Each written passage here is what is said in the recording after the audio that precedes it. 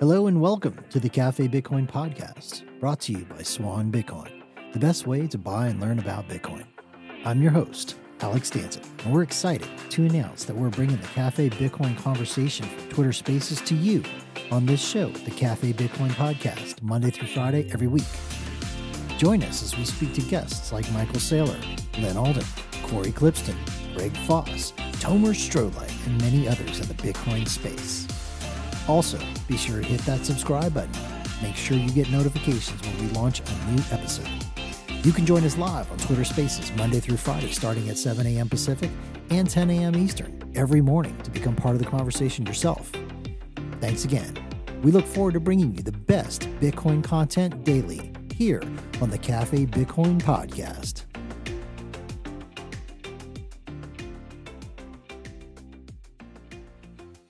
All right. Good morning to all of you Café Bitcoiners.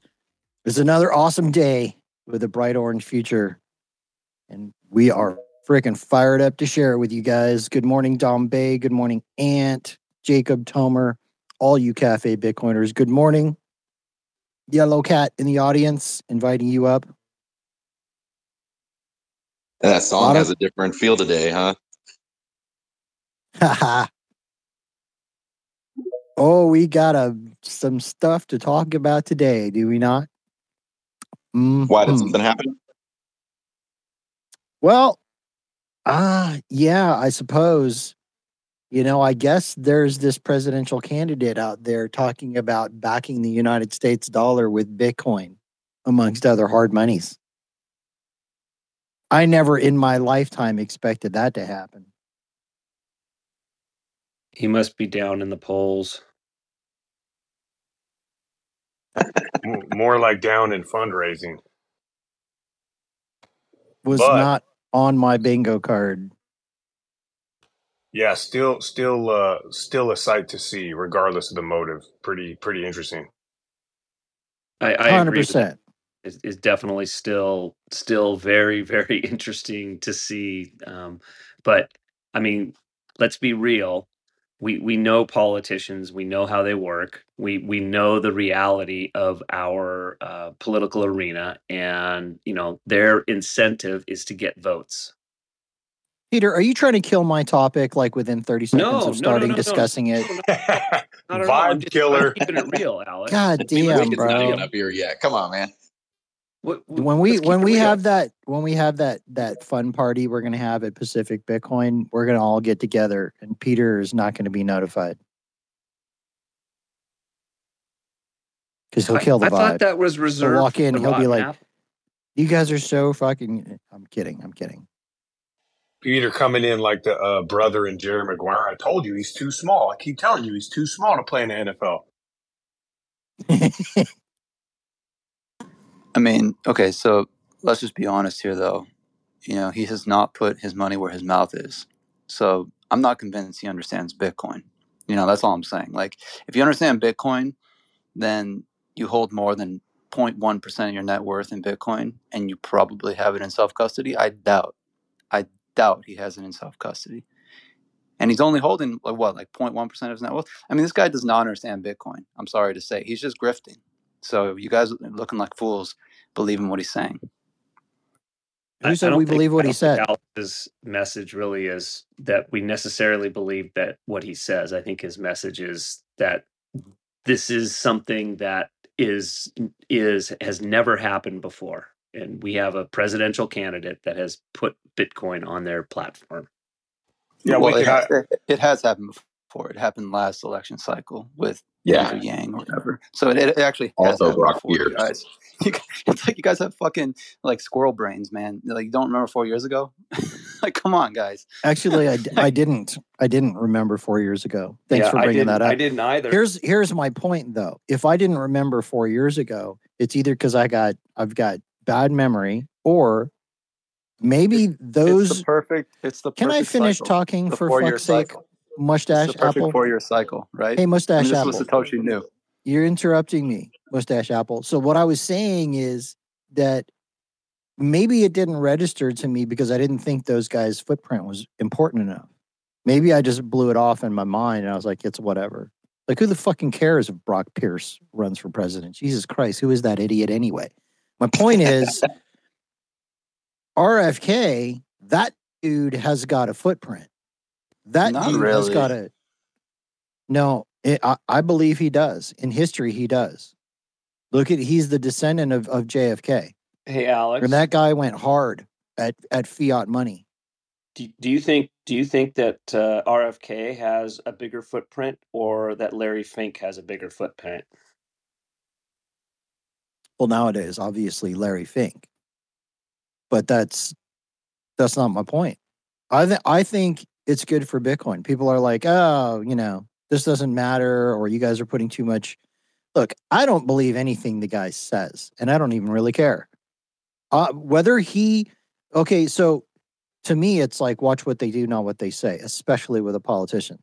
However, just the fact they're having the conversation, man, I think is really bullish, and he's not the only one. You've got Vivek out there talking about it. You've got DeSantis out there talking about it. Now, whether these guys will win or not, I have no idea. But I think it's important it's you know what? It's like it's a marker on the way. It's a super signaling marker. There's this gigantic swarm of fish in the ocean, and there's these little markers that are guiding the fish towards the underwater jet stream, whatever the hell that thing is called. Go ahead. Yeah, I mean, this is exactly it. So you have to recognize that 99% of the population are these little fish.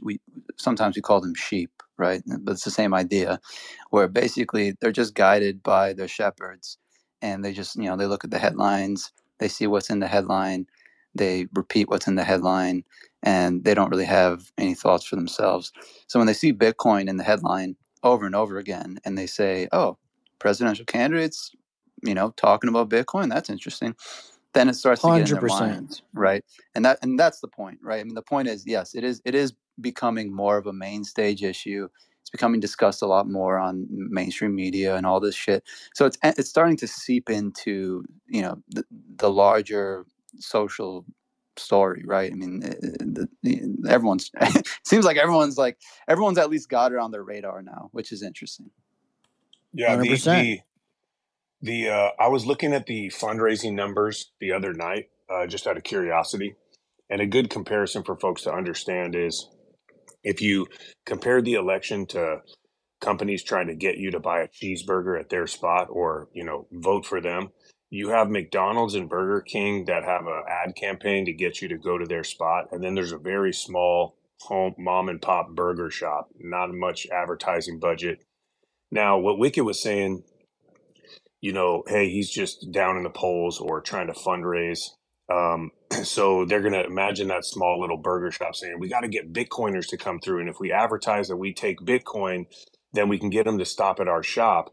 Regardless of the motive of RFK, the fact that there is a motive directed at Bitcoin, whether good, bad, or indifferent, whether from a place of true understanding or belief or not, that's still a signal and bullish for Bitcoin that it is something that is available to be utilized as a strategy.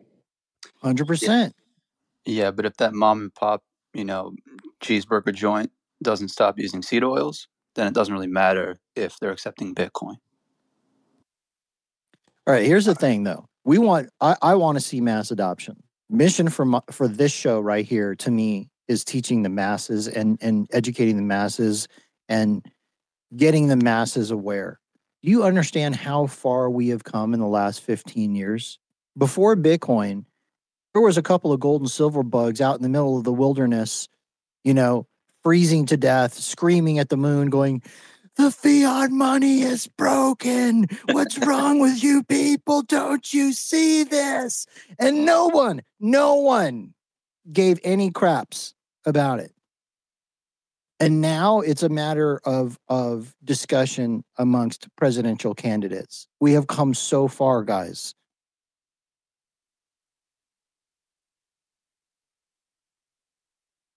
Yep. I wear my... Oh, sorry, Tomer, go ahead. I just wanted to say, yep, like I agree with Alex. It's important to understand this in the right context. It's not that anything is a done deal.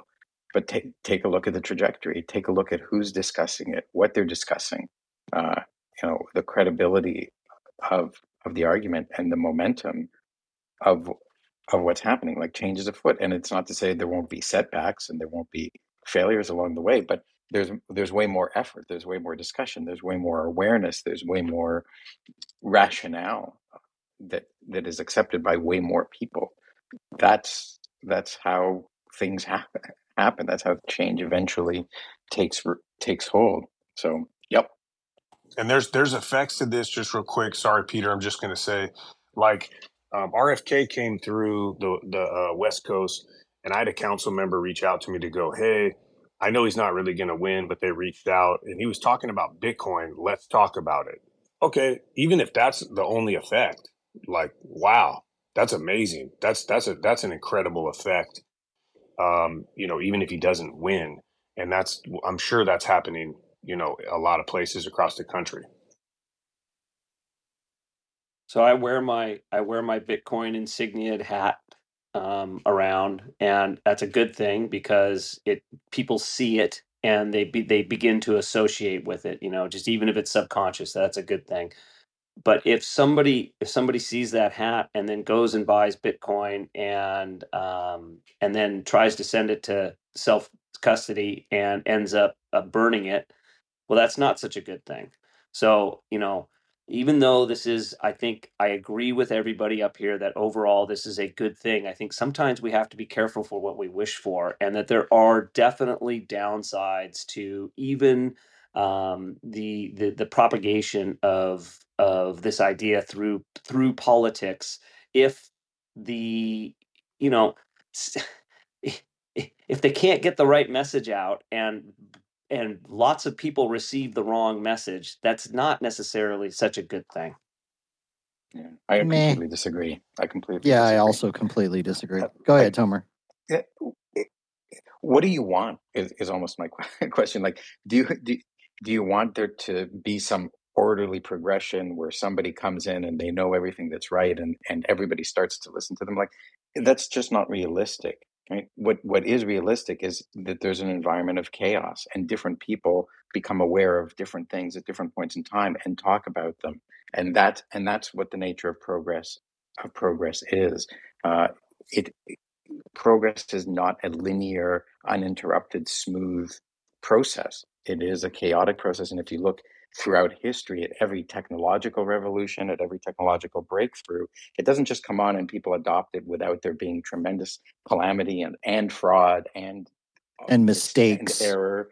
Yeah, and mistakes. And so what you're witnessing is progress, and it's the nature of it. And in that process is going to be mistakes, is going to be setbacks, is going to be all sorts of things. But what you're witnessing is the process of progress. And if you just get upset every time you experience it because it's not perfect, it's not exactly the way in an ideal universe it would be, you're making the mistake of expecting utopian unravelings of everything. And utopia is not the way that things progress. It was nobody's journey here that it was just, it was so obvious from the beginning and I didn't make any mistakes. And it was, and there was one person who guided me and gave all the right answers. It's like, that's just not the way things work in reality. So what we're witnessing is progress, and it is good. It's as good as it can be. It's not to say it doesn't mean we shouldn't be cautious. It doesn't mean we shouldn't point out mistakes, but it is to say, in the scheme of things, all these events are huge forward momentum. And it's not like, which one do you want, Larry Fink or RFK? It's like both players are in the arena, right? They're both. You got both. And you got all sorts of other things going on too. And there's a dynamic, there's a compounding effect. If somebody hears, I hear BlackRock is trying to launch a Bitcoin ETF. I hear a presidential candidate, a Kennedy, is talking about backing the US dollar with Bitcoin. That alone, quick. Yeah. Tesla bought Bitcoin. Tesla sold Bitcoin. Tesla now promotes shitcoin. Okay, quick story time. There was a time when I was a younger guy, I used to hang out with this group of dudes that would go skiing. And there was this one guy that joined the group who didn't know how to ski. This guy was about 4'5", but he was a goddamn Energizer bunny. He was like a little human nuclear reactor. He's like bouncing off the walls. And this guy's approach to life was whoever makes the most mistakes fastest wins. Now, this guy started out like, taking lessons, bunny slopes and all that kind of stuff. And the instructor's like, okay, this is how you do this. This is how you do that. This is how you stop. He's like, I don't care about stopping. I just want to go fast down the hill. All right. And what ended up happening is that this guy was an absolute maniac. But when you took the time that he started to learn and how fast he progressed, his theory worked. I mean, he might have killed himself with that approach. I granted, right? But it worked. I mean, the guy learned really, really fast. And you got to give people room to learn. People are going to make their own mistakes. Unfortunately for human beings, you can tell them things all you like. Will they learn that? Some might, if they're wise. A lot of people have to smash their face into a brick wall a couple of times first, though. And that's just humans. And Alex, that takes being made a fool of, putting your reputation on the line, putting your health, your well-being on the line to get to that point. And there's a lot of similarities there, just to what someone like an RFK would be doing, regardless of what you think. Why, there is surely the guy cares in some fashion about what he's doing. And the that team is around him. 100% true. And that also, by the way, I suspect is the reason why a lot of people from the legacy world can't admit that Bitcoin is a good thing. Because many of them, when it first came out, they had a knee-jerk reaction to it and they said some things. And now, if they say, oh, Bitcoin's a good thing, they're going against what their initial knee-jerk reaction. And in order to do that, you have to be able to say, I was wrong, and shelf your ego. And that is a huge, huge problem for a lot of people when it comes to Bitcoin.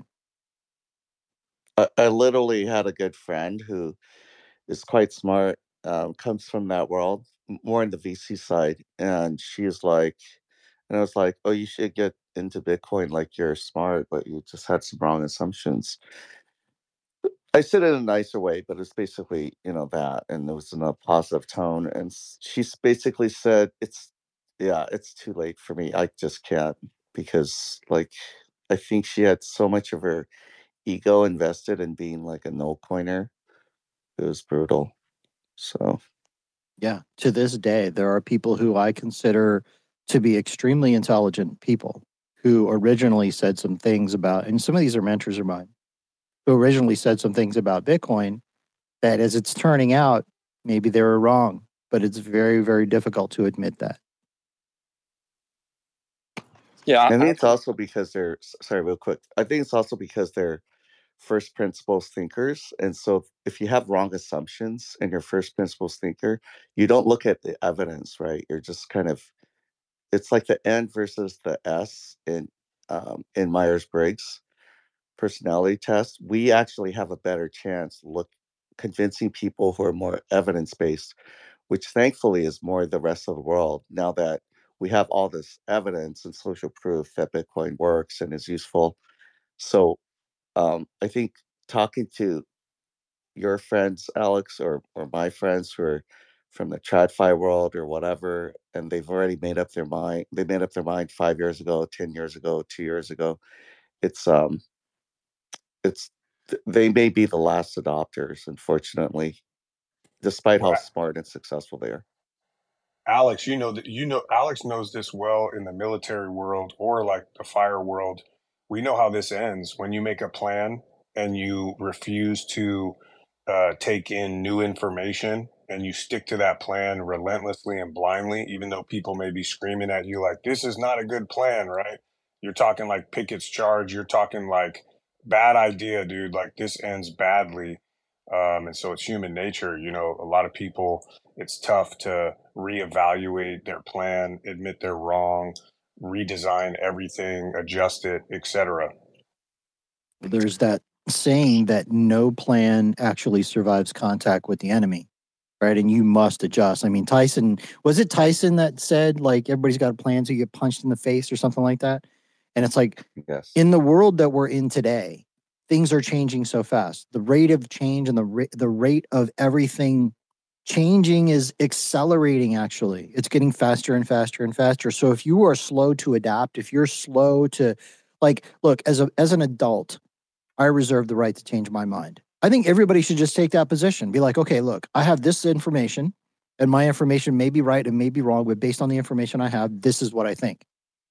But if new information shows up, I reserve the right to change my mind. And if you want to go, oh, well, you said this a while ago, it's like, grow the fuck up. Sure, I said that. But I learned something different. I was wrong, and I changed my mind. So I think it comes down to human nature.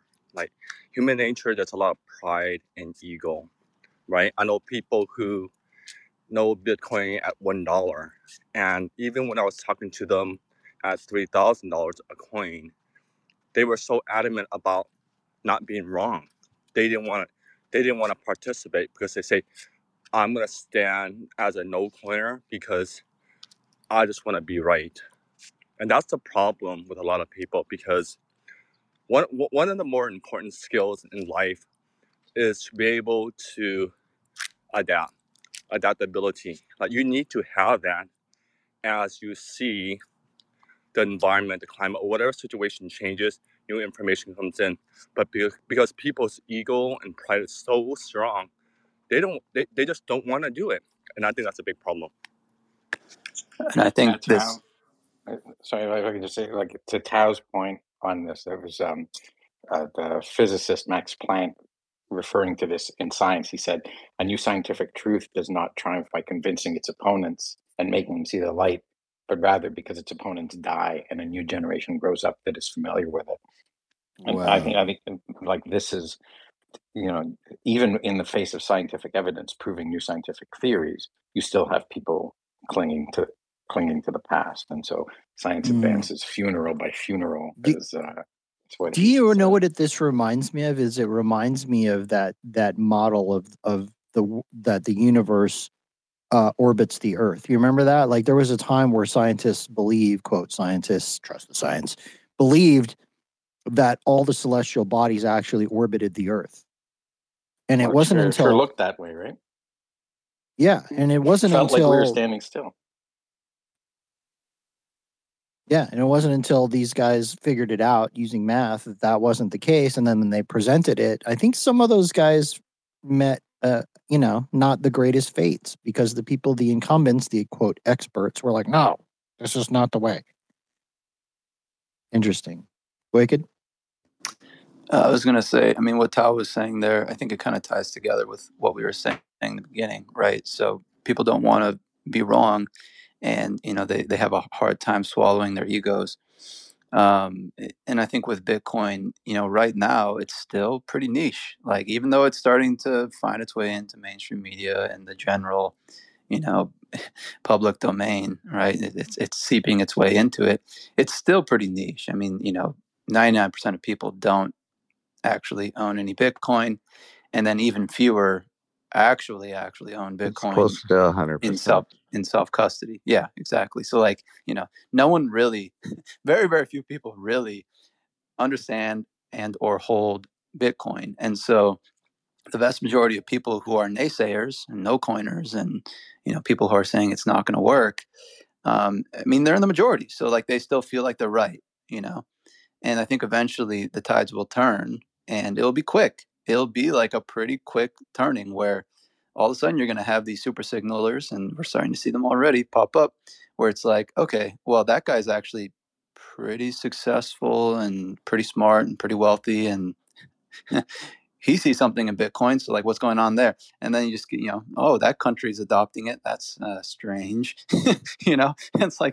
It's like these things kind of just, they build up and the dominoes get bigger and bigger. And then eventually it's just kind of like, boom, all of a sudden you're in the minority if you don't think Bitcoin's going to succeed. And that's when you're going to see all of these people kind of flip, because again, they want to be right. They don't really care about like, I mean, I don't know, like they care about their ego. And as soon as they start to realize that like, oh shit, everyone's actually flipping, I need to flip too.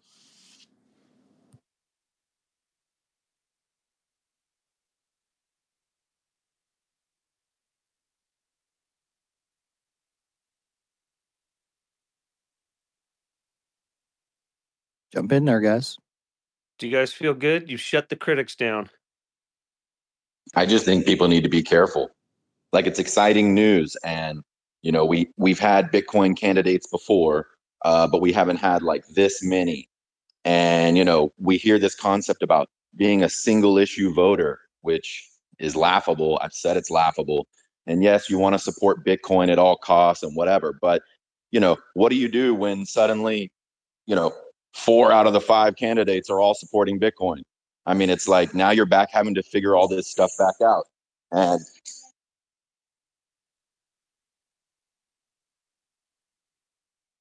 And it's like people are desperate. I remember this from the last cycle when, suddenly Michael Saylor and these others, Fidelity were getting involved with Bitcoin. And it's like, the bear market was so long and protracted. You just wanted something big to pump your bags. And, it's like now we're going into the election cycle and we've got multiple candidates talking about Bitcoin platforms. But it's not like these lizards haven't lied to us over and over before. These guys don't care about us. They don't care about you. They maybe care about their constituents and their needs in the sense that, they need the votes to stay in power. I'm not saying that they didn't start out that way or that some contingency of these politicians doesn't start out that way. But, this power corrupts, absolutely. We know that. And I mean, there's been instance after instance after instance of these politicians telling you one thing to get your vote, and then they get in and, they don't ever even do it. And then this guy specifically is kind of all over the board. Like when I listen to his, beliefs and the things that he's standing for, like, I agree with some of it. Some of it is, on the side that I don't really agree with as much. But what it says to me is that if he really does get traction, then it's an interesting undercurrent that some of those values on that side, maybe people are kind of getting tired of that stuff and maybe they're looking for something different. We saw some of that in the last election. And speaking of the last election, I mean, given how all this stuff has been playing out around here, I wouldn't be surprised whatever happens. But I highly doubt that RFK, if elected, is going to be able to successfully back the US dollar with the Bitcoin. And I mean, as far as removing capital gains tax, like that's literally all he had to say. That would have been almost more powerful just to, come up with that one. It feels to me like he's just kind of pandering and going all in on Bitcoin like this. It's going to be interesting to see, but I'm just saying people need to be careful. Yeah, he's trying to get those votes, man. There's zero doubt about that. Yeah, if I were to become president, I would force the entire world. I would use the U.S. military and force the entire world to adopt Bitcoin, and we would just go on a Bitcoin standard because I would just point all the guns at all the naysayers, and we would all live on a Bitcoin standard, and it'd be beautiful. And then, as a matter of fact, I just dump the dollar because Bitcoin is the only money that we need. This is why the apple is wicked this morning. The mustache apple would be an absolute tyrant. Like you guys are going to use Bitcoin whether you like it or not. So hey, along the lines of what And is saying, I've from the moment at the conference when RFK came out, and anytime an elected official kind of endorses Bitcoin, I agree with the caution. We were in that space the other night, and like, I don't think it's good. If the goal is widespread adoption, the more social issues Bitcoin becomes attached to, indirectly or directly, that will affect adoption. And so, again, here's a political thing we thought about. I kind of was thinking about this and we talked about it last night. Rather than attached to a candidate, we know that in the 2024 election, that the election will come down to key districts in battleground states.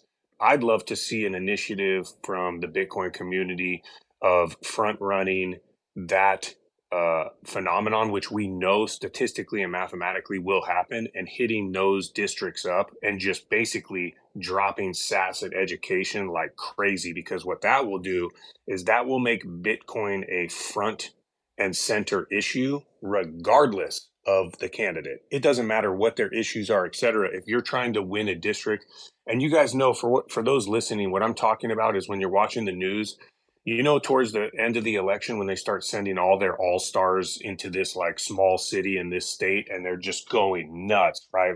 Like having rallies, getting voters, etc. We know what those will be, oftentimes far ahead of the election.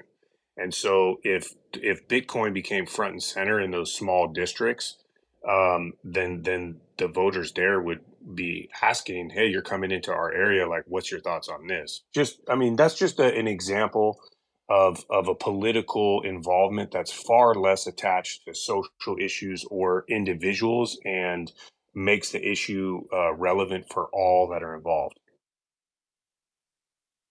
I 100% agree with that. We have to figure out ways as Bitcoiners to attach Bitcoin to issues, not the people, but the issues. And the reason why is that you ever wonder, like, you guys remember that there was a tweet recently, and it was basically a meme. It was kind of a cartoon. It was talking about the cost of everything going up so much. And that tweet thread exploded. The last I looked at it, it had like 9 million views, tons of people participating. But if you read the thread, you get a feel for the way humans think. And very, very, very few people are able to decipher the reason the prices increase. And part of that is all of the propaganda and nonsense and bullshit that people are taught about why prices rise. You've got Christine Lazard out there in mainstream media, implying things like, well, the prices of things are increasing because we have a climate crisis. This just confuses the shit out of people. Nobody understands what's actually happening with prices, and nobody understands the money. You've got quotes from people involved in banking going back hundreds and hundreds of years who basically saying very few people can analyze what's actually happening here. Right? But what do people care about? They care about their main issues in their life.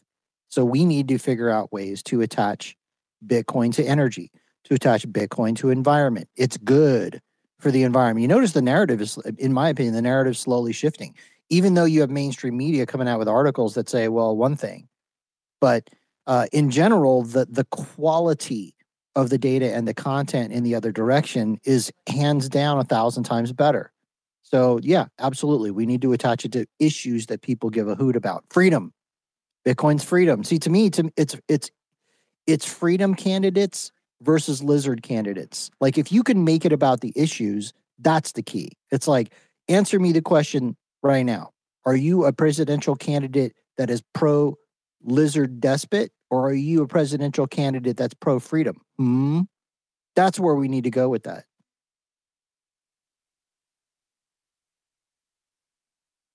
Yeah, that's spot on, Alex. Like you said, people, until it hits their pockets, they won't pay attention to it. And then even then, when they pay attention to it, they're open to manipulation. Y'all know I go relentlessly on the pension stuff, but I just saw that the medical premiums for CalPERS are going up for 1.5 million workers. They're going to pay attention at that point when the medical premium goes up, and they'll wonder, why is that? That's a key moment where you want to get with that group and go, here's why your medical premium went up, and it's explain inflation and why inflation is here and who's responsible for it, who was a huge supporter in that kicking off that inflation. So those are the kind of areas to inject Bitcoin, and then by the time the election comes around, it doesn't matter the candidate. They're armed, they're educated, and they're going, now I want to know how you're going to address this, and what do you think about Bitcoin? And there's no way around bullshitting. They also, by the way, have a huge incentive to adopt those talking points. Why? Because they need to pry the votes away from the incumbents. Somebody who just made a comment in the show chat, who is this? Fiat Denier on Twitter. He's like, hey, they're trying to pry votes away from the incumbents. How exactly are you going to do that? Are you going to run on the same platforms that everybody else has run on forever? You need a new argument. And if we can supply them the facts and the data, et cetera, and they can get in there and they can argue these points, man, that is fantastic. And it's fantastic for them too, trying to unseat incumbents.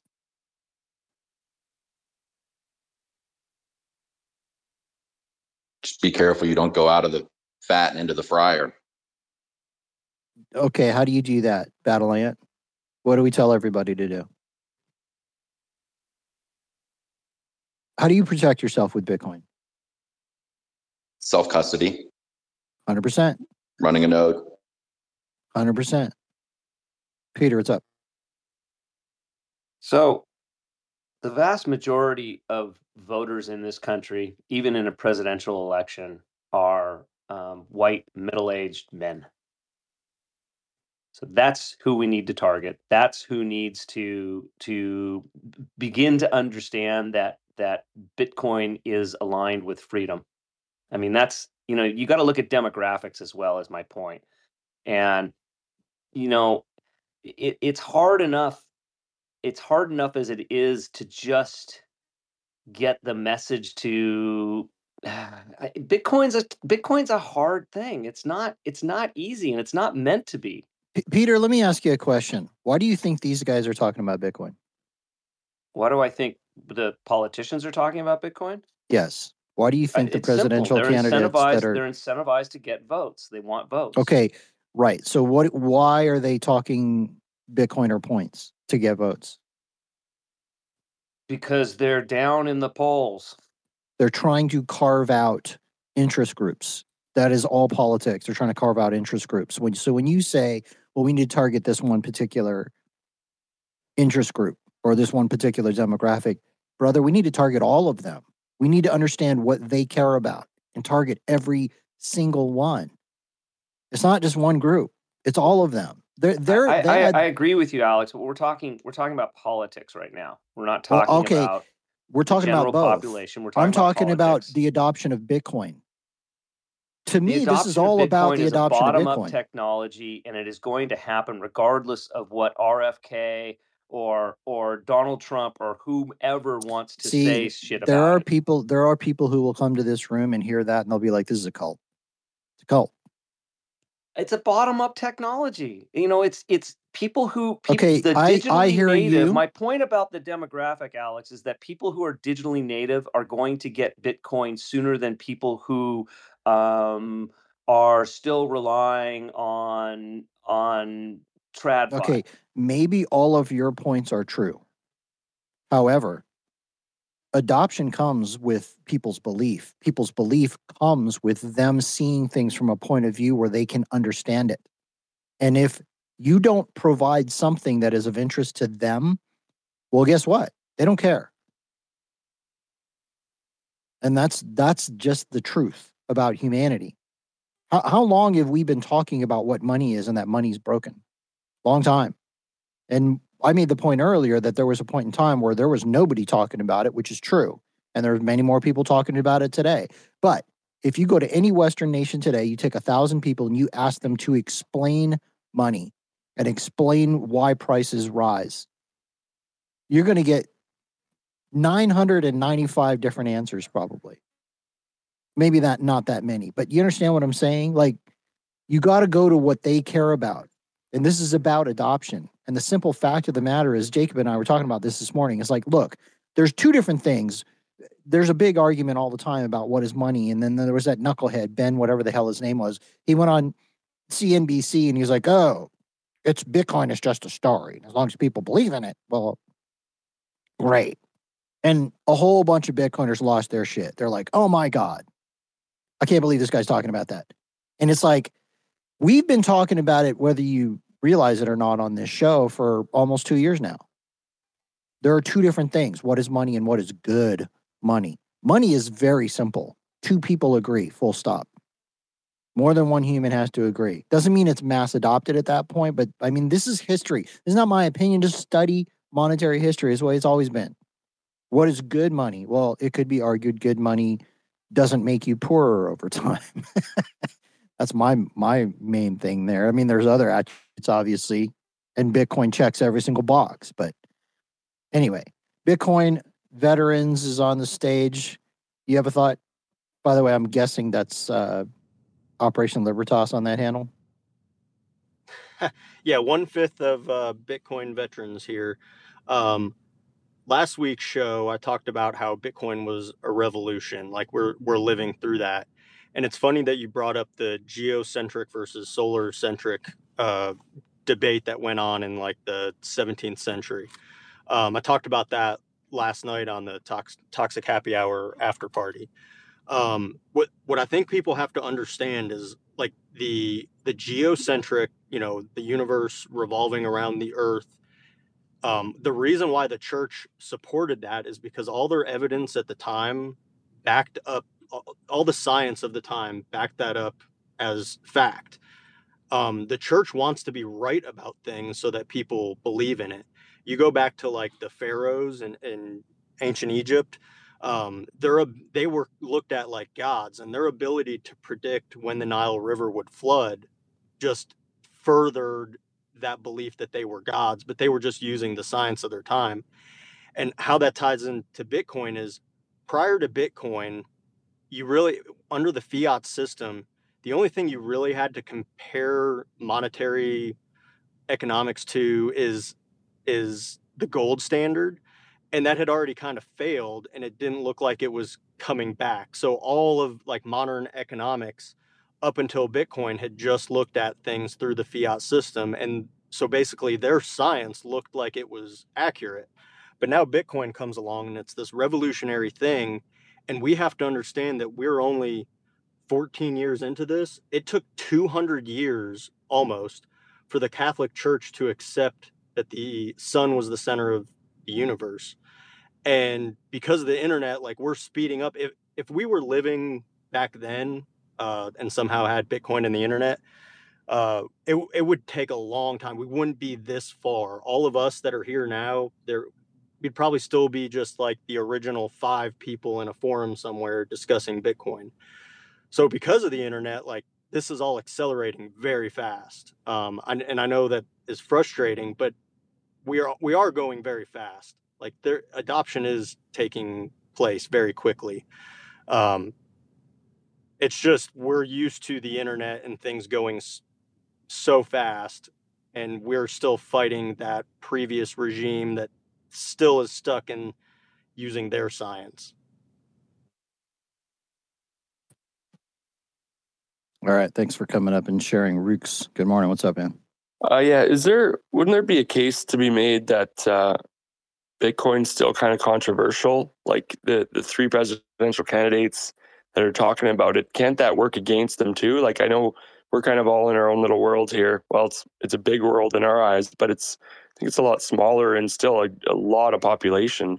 Can't this work against the 3 in some way too, or have they considered that? What are your thoughts on that? I think that they pay a lot of people, not a lot. I think that they pay people a lot of money to tell them what people want to talk about. I think that this is not guesswork for these people. I think that this is winning political elections, especially presidential elections, is a science, in my opinion. There's a lot to it. And they study the shit out of people, what people are talking about, the issues that are important to people. The fact that they are talking about Bitcoin is not accidental, bro. This is not like, we're all here in a space is talking about Bitcoin, so it's an echo chamber. So we happen to think that it's important. No. They're the ones that are talking about it. And if they're talking about it, it's because the people who they pay retarded amounts of money to study what human beings want to talk about are telling them to talk about it. So I think you have to look again at demographics. And when you look at RFK's targeted demographics, you have to realize, he's come out swinging against COVID vaccines, and like he's done a couple of these things that have, pretty high overlap with the Bitcoin community. So you have to understand, and the other thing is like he's not going to start targeting like the environmentalists, even though he himself, is a declared environmentalist. He's not really trying to go after those people because he knows that those people are already captured by the other Democrats. So what he's doing is he's looking at his demographics. He's saying, okay, what do we have the best shot at like convincing to, give us donations? And he's looking at Bitcoiners and he's saying, oh, there's a population that they're kind of like the black sheep. They don't really have any, it's like some of them are kind of split in one way or another, but a lot of them don't really have anyone they're, necessarily going for. So here I am. I'm just going to come out and say, let's drop taxes on Bitcoin and let's see if that gets the ball rolling. I mean, he's just trying to target us. That's it. Yeah, 100%. Now, keep in mind, right? These things that he's saying, they're not designed to attract the attention of people who don't care about Bitcoin. You understand that? All these things he's saying is specifically targeted to us. He is going to say different things to target different slices of the population. They all are, right? So, like, it's not like he's making his entire platform about Bitcoin. He's not. He's making the part of the platform that's going to make us click the link about Bitcoin. It's all about capturing the right attention of the people that you're trying to get the votes from. That's it. 100% full stop. That's it. Go ahead, Dom. One thing, what I really hope happens in this next, debates that we see with these presidential elections is when Bitcoin comes up, I really hope they discuss the environmental impact of Bitcoin and they really dig into it.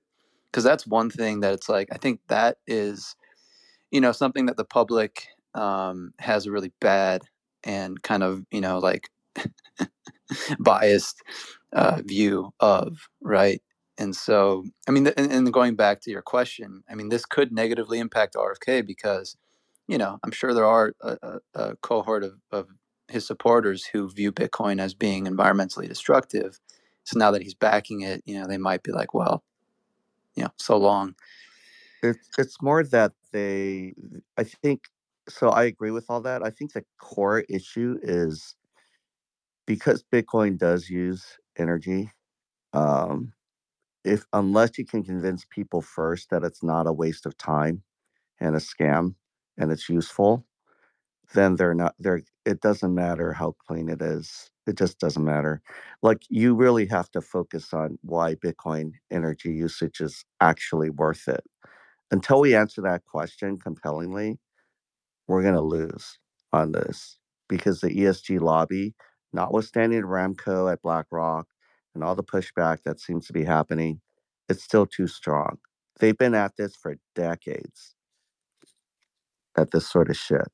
So I'm look not at all sure the I agree with that. things. So for example, we had TerraWolf on here yesterday with Nazar from TerraWolf. And I don't think so. Like, okay, give me a second. You've got, for example, you've got Buffett, who has billions of dollars essentially invested in peaker plants. And as we know, technology disrupts industries and changes things over time. And I suspect that, organizations like TerraWolf are going to replace peaker plants. They're basically going to build infrastructure that does it better, does it faster, and is more net benefit at the end of the day. There's a gentleman in the audience out here somewhere named Mickey Koss. This guy's an active duty military officer with the special aviation unit that basically flies in special ops guys. They do the insertions, the extractions, all that other kind of stuff. He runs the budget and he runs the basically how all that stuff works for his unit. But he also writes a ton of articles for Forbes now on Bitcoin. And one of them recently is addressing this issue. And you're starting to see more and more of these kinds of things where what was the title of that one the other day? It's like Bitcoin looks like it's good. Bitcoin mining is projected to reduce more carbon emissions than the energy sources that they're that they're putting out is then it's going to be net positive, I should say, for carbon emissions. And these are the kind of narratives that I think are going to be very powerful tools. Go ahead, Dom. Yeah, that was a great article, and I sent it to a lot of folks. So Mickey, I don't know if he's in the audience, but that was a very good article, well written. Alex, you were talking about these blocks and, the strategist, right? And the voting is just blocks of people, right? You get a union to endorse you, you have that block of not only donors, but you probably have voters. Associations, you get the NRA to endorse you. You have people that subscribe to that institution, and they vote potentially some of them along the lines of who they endorse, etc. It's, obviously there's value to RFK in mobilizing the block of Bitcoin voters, but we know based on the numbers that that's not enough to win an election right now. If every Bitcoiner in the country votes, and when I say Bitcoiner, I don't mean, their kid, there's a mom out there whose kid gave them $100 in Bitcoin and said, Mom, hold this. I'm talking about people that understand and hold Bitcoin with intention. If all of them vote for RFK, he does not win. But there are areas that are going to come up where Bitcoin can have impact. And Peter was mentioning the demographics of voters. I would only push back, this concept of the majority of voters are middle-aged white voters. Pay attention to where the political parties go when it comes to crunch time in the election. They are in low-income areas with high poverty on both sides, whether it's rurally or in the cities or suburbs outside of cities. And they're mobilizing those districts like crazy because another side of the election is turnout. You have to get people to go. There's voters right now that are going to vote one way or the other. Their mind's already made up. I'm going to go with whoever the candidate is for the Dems. I'm going to go with whoever the Democratic or the candidate is for the Republicans. Their mind is made up. The difference is how do you fill the gaps and how do you mobilize certain people that weren't planning to vote or aren't unsure, etc. And it is just math.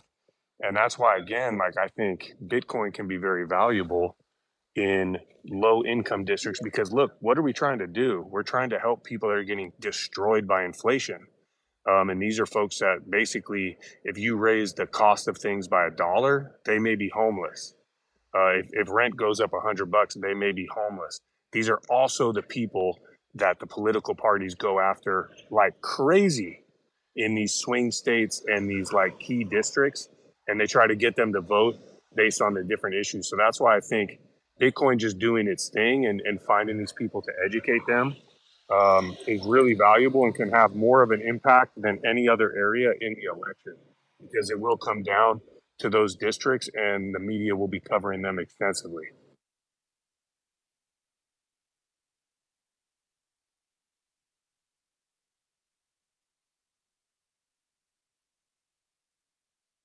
What's up, Michael? Hi guys, thanks for letting me speak. As a former politician, maybe I can just give a few tidbits of information. So when I was running and I asked Alex for money, and I am not a very good politician, apparently he didn't give me any. But I was looking for engagement and I was looking for money. So I find people who share my passion, be it Second Amendment, First Amendment, be it Bitcoin, and I ask them for support. Also friends, people who knew me, knew what I did before in my previous step as a politician. I was a state level representative. I ran for Senate. I won the primary. I ran into some health issues. I had to step down. But engagement and money was what was important for me at that point. I believe it's the same for everybody else. I was seriously running. I would have been a senator again. I ran into health issues. I had to step down. But for people who are not serious about it, like the RFK or VDAC, it is the same, I believe. It is engagement and it is money. All right, Michael, thanks for coming up and sharing with us from your perspective. This is man in the arena perspective type stuff. This is not us up here in a space, Twitter Spaces, pontificating about what we think about how to win elections. This sounds like you have done so. Yes. Why are they talking about Bitcoin right now? It's money and it's engagement. That's pretty much that every politician needs. I don't believe they're serious. In my case, I was a Bitcoiner before I became a politician. So it's very different. I'm very pro-liberty, but there are many issues I care about, right? Second Amendment, First Amendment, freedom of speech, monetary policy, hard money. So on any one of these issues, if I find people who will support me, I will take their money and I will enjoy their engagement to get to where I want to be. So are you saying basically because the Bitcoin miners have money that talking about Bitcoin helps the politicians get donations, or what's the mining connection? Not the money, the money. I'm sorry. Yeah. Money. Money. Oh, okay, sure. Dollars. I'm sorry, dollars. Yeah, Yeah. money and votes. Yeah, okay. Yes. For you guys, I would suggest you continue doing what you're doing, Alex, with Swan. You got to educate the public. It's very hard to tell between the politicians who are in it, who are looking for donations, who are going to be shitcoiners, like the mayor of Miami, for example, Oh or my God. RFK. Or that guy that got elected as mayor of or what was he, the mayor of New York, or something like that? Yeah. Yeah. A joker. Same deal. Yes, same deal. Yeah. RFK and Vivek are not in it to win. There's no chance they're going to make it. I just don't see it. But it's an engagement and it's donations thereafter.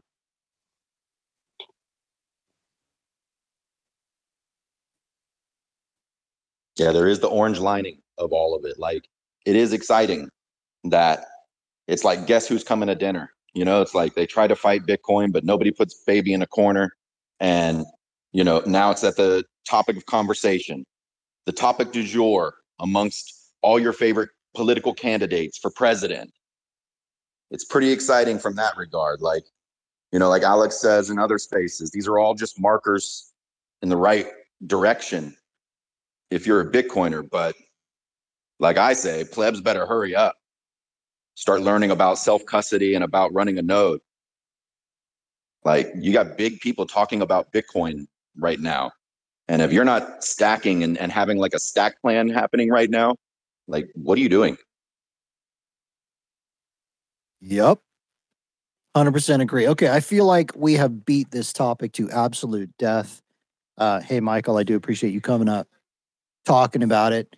Let's hit a couple of things here before we move on. I am not going to be here hosting for the second hour. Tomer has graciously agreed to come up and host the second hour, so I'll be taking off here in about 20 minutes, heading down to Miami, doing the travel thing. But tomorrow we've got macro strategy coming up with the boys. You've got, let's see, it's going to be Foss, Ross, Lepard, and Foley. Love those guys. There's nothing quite like getting General Lepard in the room and getting him riled up. That's good stuff right there. Generally produces some pretty good stuff to listen to. Other quick items here. You're listening to Café Bitcoin. This is episode 393. Holy cow. Can you believe it's been that many episodes, man? Holy cow. We're almost at 400. Let's hit a couple of stats really quick. Battle Ant, if you're ready, let's do that. The Bitcoin impenetrable freedom force field level is at? Still over 400. It's 401.5 exahash per second on the 7-day average estimate. It's a mouthful, but you do have to quantify that with estimate. Blocks are coming in pretty fast right now, and the fastest fee is 9 sats per VByte. So back to single digits. You know, you've seen it coming back down. People have been tweeting like, you know, broke Bitcoin, and then they have like the picture of, you know, single digit fees. So in the last block, the average fee, for example, was 5,520 sats per transaction. So a little bit over $1. 40,592 blocks to go until the next halving, which is about 282 days. And for you traders out there, you know, Bitcoin's up on the 200-day, 79.6%. Let's go. It's awesome. Good morning to American Hodl. Thanks for joining us. What's going on with you, man? What's up, guys? Not too much. I'm just having a private text debate with Preston Pish about the validity of backing the dollar with Bitcoin, which I'm sure you guys were talking about before I came in. Well, we were really talking about politicians talking about Bitcoin and that is a positive thing. Most people are agreeing that it doesn't really matter. They're just looking for votes, right? But I'm curious about the technicals of what you guys were discussing, if you want to talk about it. Yeah, well, I do think I'll give you my prediction in the long arc of history. So during the course of our life and then the next several generations, what I think is likely to happen is that there's a strong potential for a hyperinflationary collapse. That'll enforce extreme austerity on the population. People will jump to Bitcoin in order to survive. And that's the hyper Bitcoinization story that we're all familiar with, right? But like we know, dying empires don't just die all of a sudden. They subsume the new thing that is attempting to replace them for a time period until it eventually dematerializes them. Something that comes to mind is the Roman Empire killing Christ and then becoming a Christian empire. They became the Holy Roman Empire just a few generations later in an effort to maintain control over the population because Christianity was too powerful of an idea and there was nothing that they could do to stop it or abuse their population. And they tried killing Christians. They tried torturing people out of it, but it was such a strong belief that people were willing to die for it, be crucified for it. And so there was nothing they could do. So they were forced into adopting the paradigm of Christianity, right? So what I think is going to happen is there's going to be this hyperinflationary collapse, potentially. There are other scenarios that could play out, but let's just go with this one for a second. You're going to get that collapse. Then you're going to get a new digital dollar, which is going to be backed 1-to-1 by Bitcoin, which will be sort of a deflationary rebuilding era, right? That'll last for a generation or two. These will be the good times. This will be a golden era in American life. Then it'll be less backed. There will be some crisis. And all of a sudden, wait, we went from being 1-to-1 back to we're only 75% back. Yeah, but 75% is still pretty good, right? Then it'll be even less backed. And then it'll be like, wait a second, are we 25% back? Yeah, but dude, times are still good. Things are great, whatever. Then the peg will be entirely broken and you'll have a return to the fiat era because most people, in the global population, they don't care, they don't know, and they don't know to care, or they don't care to know. So I think basically like this is a permanent human cycle that just repeats over and over again. And, the best we can do is like try and shame our children and grandchildren, into compliance, but we'll be long dead by the time they fuck it all up. So, it is what it is. You're not getting your Bitcoiner robot body? No, you're all going to die. Everyone in this room is going to die. If you think like Spencer Schiff that you're going to live forever, you're not. You're all going to die. You're dying right now. In fact, embrace it. Bitcoin is hope. Embrace the suck. As a physician, I can verify Hodl's words that we're all dying. You're all going to die. Sorry. It's true. So we need more cowbell? You're the youngest you're ever going to be again right now. Oh, it just passed. You're older now. You're dying a little more right now. I love this. Isn't it a sign of the times that like there's a large swath of the population that literally believe they're going to be forever immortal gods? In what planet do you live? Like, we're nowhere close to. We don't even know how to solve cancer. We're nowhere fucking close to that. It's a great marketing pitch, though. I mean, you've got Yuval Harari at the WEF basically saying, "Yeah, you guys can be gods now." I mean, that's essentially it, right? Humans are like, that's been the pitch forever. The search is for the fountain of life and all that other kind of stuff. Well, you can live forever. Humans are so desperate, man. Okay, so that was a very interesting scenario you laid out there, Hodl. One thing I'm curious about, you said, okay, eventually a couple generations from now, we're back to fiat money. How do they do that when you have a form of money that is just better? How do you convince everybody at that point to go back to the fiat money? Because most people have no money. So they're going to bribe them. Yeah. And to your point, the way government works, and I love your take, Hodl, by the way. I pretty much agree with it. The government will say if they peg the new digital dollar to Bitcoin, they're going to say it's as good as Bitcoin. It's just like the phrase "it's as good as gold," right? So why own gold if you have this digital dollar? Just that's how fiat came about.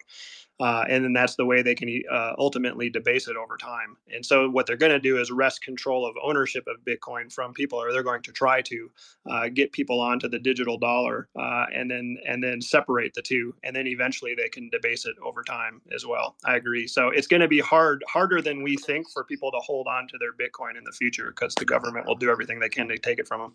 There's a metaphor I like to use, which I'm sure most of the people in here have seen the movie Fight Club. In Fight Club, Brad Pitt works as a projectionist, and movies come on all different reels. And when he changes over, when he does a changeover, what's called in the industry, he cuts a picture of a huge dick into the film, right? And the audience, has no idea. Like, they subliminally saw something happen, but like they're completely oblivious to it. That's what happens when you break the peg on the dollar. The average person has no idea. Go talk to people on the street, especially people who are over the age of like about 45. Fully 75% of them will tell you the US dollar is backed by gold. They still believe that to this day, right? Yeah. So if at some point in True. the future it's no longer backed by Bitcoin, they're not going to know or care. Damn, that's true. And another thing we know from history is that when you go full fiat, it takes like 50 to 75 years for things to really unravel. So the people that did it are long gone. They're dead by the time things go to shit. So they don't care. So there's always the human incentive to be the one to break the peg, because you can fix immediate problems in the here and now, and you don't ever have to deal with the consequences. Like, you're going to die a hero and somebody else has to pick up the bill. That's a very human thing. So people always do it.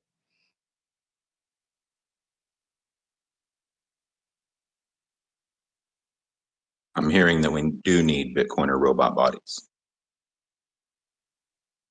That said, though, this doesn't do anything, to like stem Bitcoin's 1,000-year reign. Bitcoin is still replacing gold, and Bitcoin is going to be the gold for the digital world order for the next 1,000 years, right? And so governments around the world are going to run these types of games, and they're going to compete with each other, and they're going to hold each other to account, and it's going to be a competitive market landscape across the entire world, and the strongest governments will survive.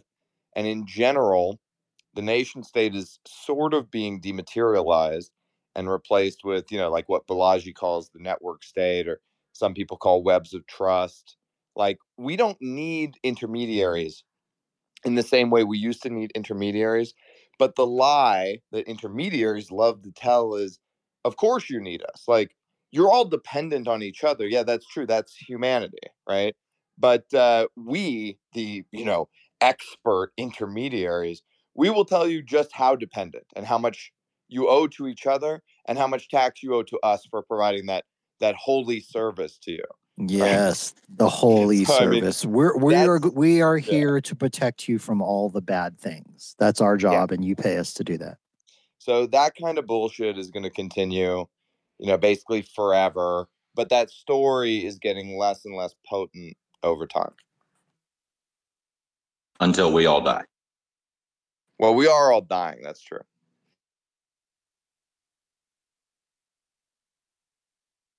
Tomer, you have any thoughts here? I kind of want to be a little bit more optimistic. I'm playing the devil's advocate. Like, none of us know exactly how things will play out. And if we take this back to this notion of, well, what does it mean if the US dollar gets backed by Bitcoin? Eventually, there's the question of redeemability. I mean, I think this is what's interesting. Like, do we live in a future where, as was the case in the gold standard, where there aren't fluctuating currency exchanges? Like, if the US becomes Bitcoin backed, then so will essentially every other currency that's worth anything in the world, and they're all essentially exchangeable and redeemable for actual on-chain. Bitcoin might be expensive or not. Then I think you do end up in a situation where we're not as vulnerable to the move to fiat as was the case when we moved from the gold standard to fiat. Because in the case of the gold standard, gold is very hard to move. It's very hard to secure. All of it gets locked in Fort Knox. And one day Nixon says, we're never giving any of it back.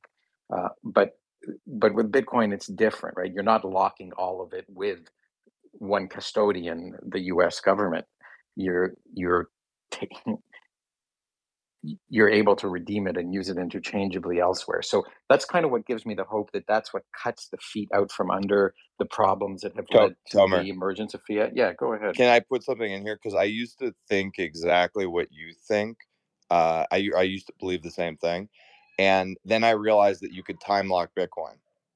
So if enough Bitcoin ends up in the hands of the US government and they time lock it for long enough, it's effectively stuck in Fort Knox.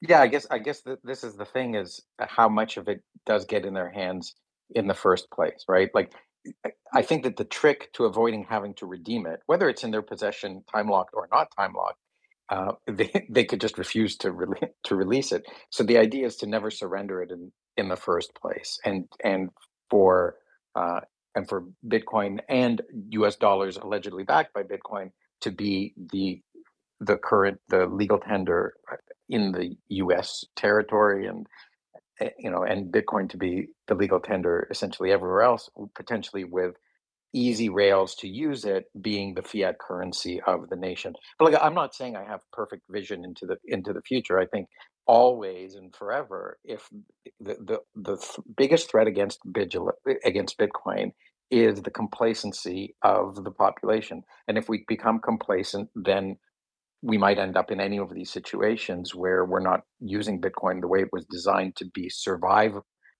or self-custodiable, and we lose control of it. So I'm just trying to be a little bit more optimistic in terms of saying what needs to be true for us to face the corruption that we faced with the gold standard is harder on a Bitcoin standard. I'm not saying it's impossible, right? Like, that's why we advocate so strongly for self-custody all the time. But waves will come, and I think you're probably right. Good times will lead to more complacency, and the complacency is what leads to the danger. Yeah, totally. And by the way, I'm not claiming to have perfect vision either. Obviously, none of us know. We're just feeling our way through the darkness. I just want to always be thinking as adversarial as possible. And by the way, in my scenario, Bitcoin still goes to $1 trillion, billion, quadrillion dollars, right? It becomes the most important thing in the whole world, the reserve asset. Don't you know? Pump it up. Hey, do we the next cycle, is the target 0.615 or will it always be 6.15? I I don't know if I'm the guy that said there should be a new person that sets the target this time around. I said it last time, so. All right, I don't know who's next, on Bay or Surfer Jim. I'm going to kick to Surfer Jim because I've been yapping. Oh, you didn't have to. You had your hand up first. If you really want to go right ahead. I was going to elaborate on what I heard Tomer say, but if you want to, you were definitely up there first. Go right ahead, Dom. Jim, stop. Just go. I mean, go. All right, sorry. So I've often thought about this, and I respect both Hodl and Tomer and everybody else that comes up here to speak. And I talk about a world where, when enforcers, the people that allow the government to stay in power, do no longer value the money they're getting paid in, they will defect. And I believe that will disassemble the political structures of the world as we know them now. And with generations of children being raised on the Bitcoin standard by folks like ourselves, I would like to believe in a future whereby when the world, so in Hodl's scenario, the world goes to a Bitcoin standard. Okay, so now the whole world is using Bitcoin as their money, and some people want to peg a fiat currency against it. And I can easily see people always wanting to do that. But the transparency of the Bitcoin ledger would allow communities of people to hold their leaders way more accountable to where that money's getting spent and how much they have, and whether or not there's really fiat, the number of fiat dollars is equivalent to the amount they have, because they can't hide how much they have anymore. They could hide the gold, right? Tomer made some good arguments about why the gold standard failed, and under a Bitcoin standard, they wouldn't have those same parameters to work under. And so there's a possibility that although some greedy humans would want to peg Bitcoin to some fiat money because they'll tell you how it's better for everybody and it saves them and they're looking out for you, there is a chance that there would be enough people that would say, no fucking way. And if we do it, it would be more like a Fetterman kind of thing, where you're knowingly doing it, but the people in charge, let's say smaller government, right? Much more local, not these national sized governments. It's possible that we end up in a perpetual world where that never happens again. I would love to believe that's true, but like all of you said, we'll all be dead by then. Let's just hope we get to the hyper Bitcoinization and we get to see a really awesome world with a lot more fairness. Thanks for letting me speak, guys. Yeah, piggybacking off Surfer Jim. I think I love hearing HODL's scenarios because they're just so realistic and you can see things playing out. And it's always interesting to kind of think about how things are going to progress. I've been finding myself more thinking more frequently about how Bitcoiners are the wild card and going to shape some of these things from happening. And not just the core group, but new adopters. I subscribe to this concept that Bitcoin doesn't care about you. It's going to do what it does. And I believe in that. But I think what's very impactful on timelines is what Bitcoiners do. Whether things happen within this many years or X amount of years or 10 years or 20 years. And it's just interesting to see. We know that this community is one of the hardest working, most dedicated communities. And even though it's a small percentage of the globe right now, it's already demonstrated the ability to shift major, directions or shift the kind of trajectory of certain things. So I'm really interested to see how that impacts different scenarios like the one that HODL laid out, and when CBDCs roll out or pegging to Bitcoin to the dollar, et cetera.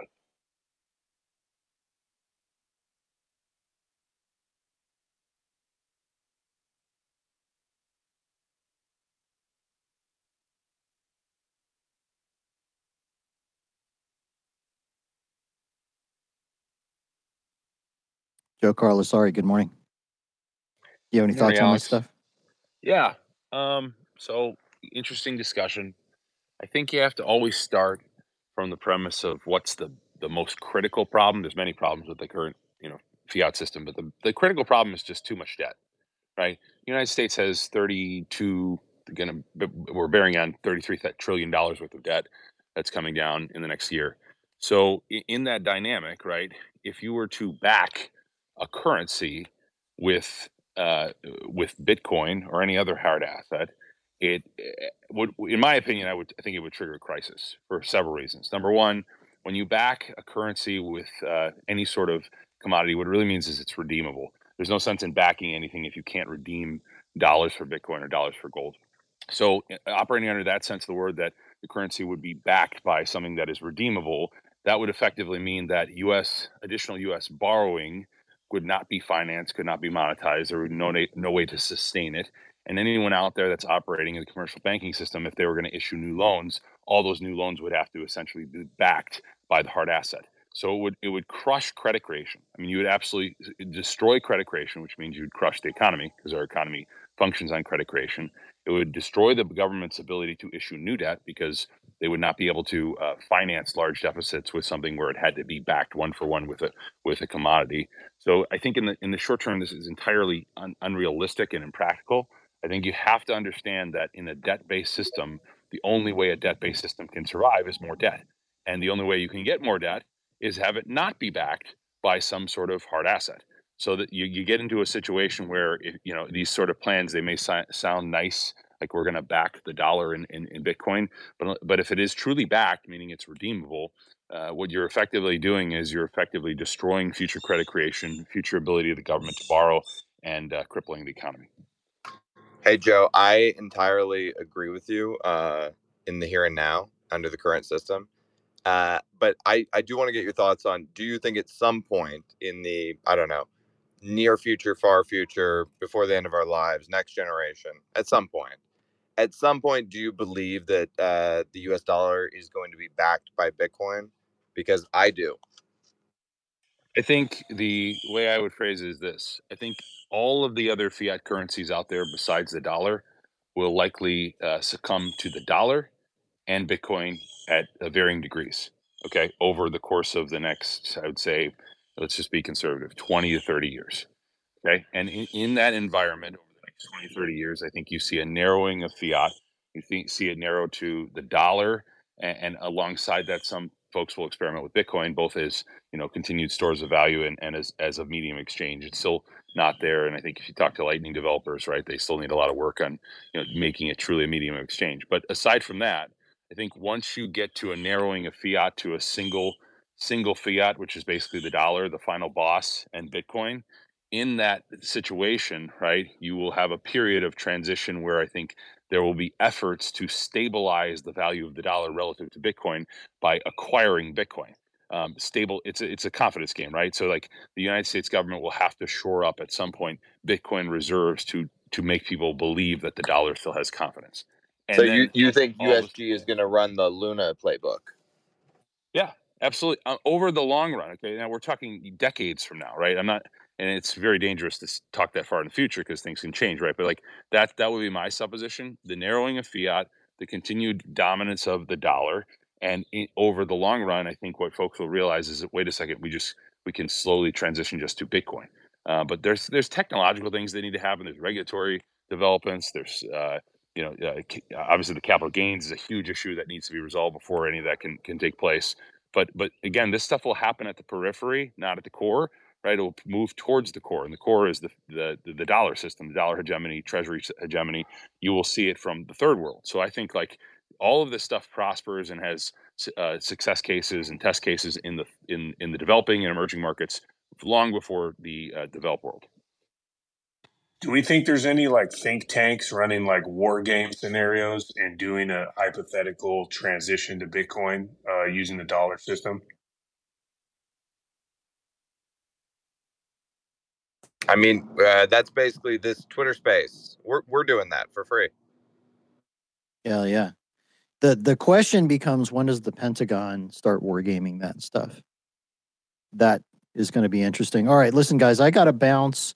Tomer's going to be taking over as the host of the show. We're going to keep running as normal, but I got to head out. Couple quick things before I head out. First of all, later on today, Swan Signal with Preston Pish, Andy Edstrom is going to be at 1 p.m. Eastern. Check the Swan YouTube channel for that.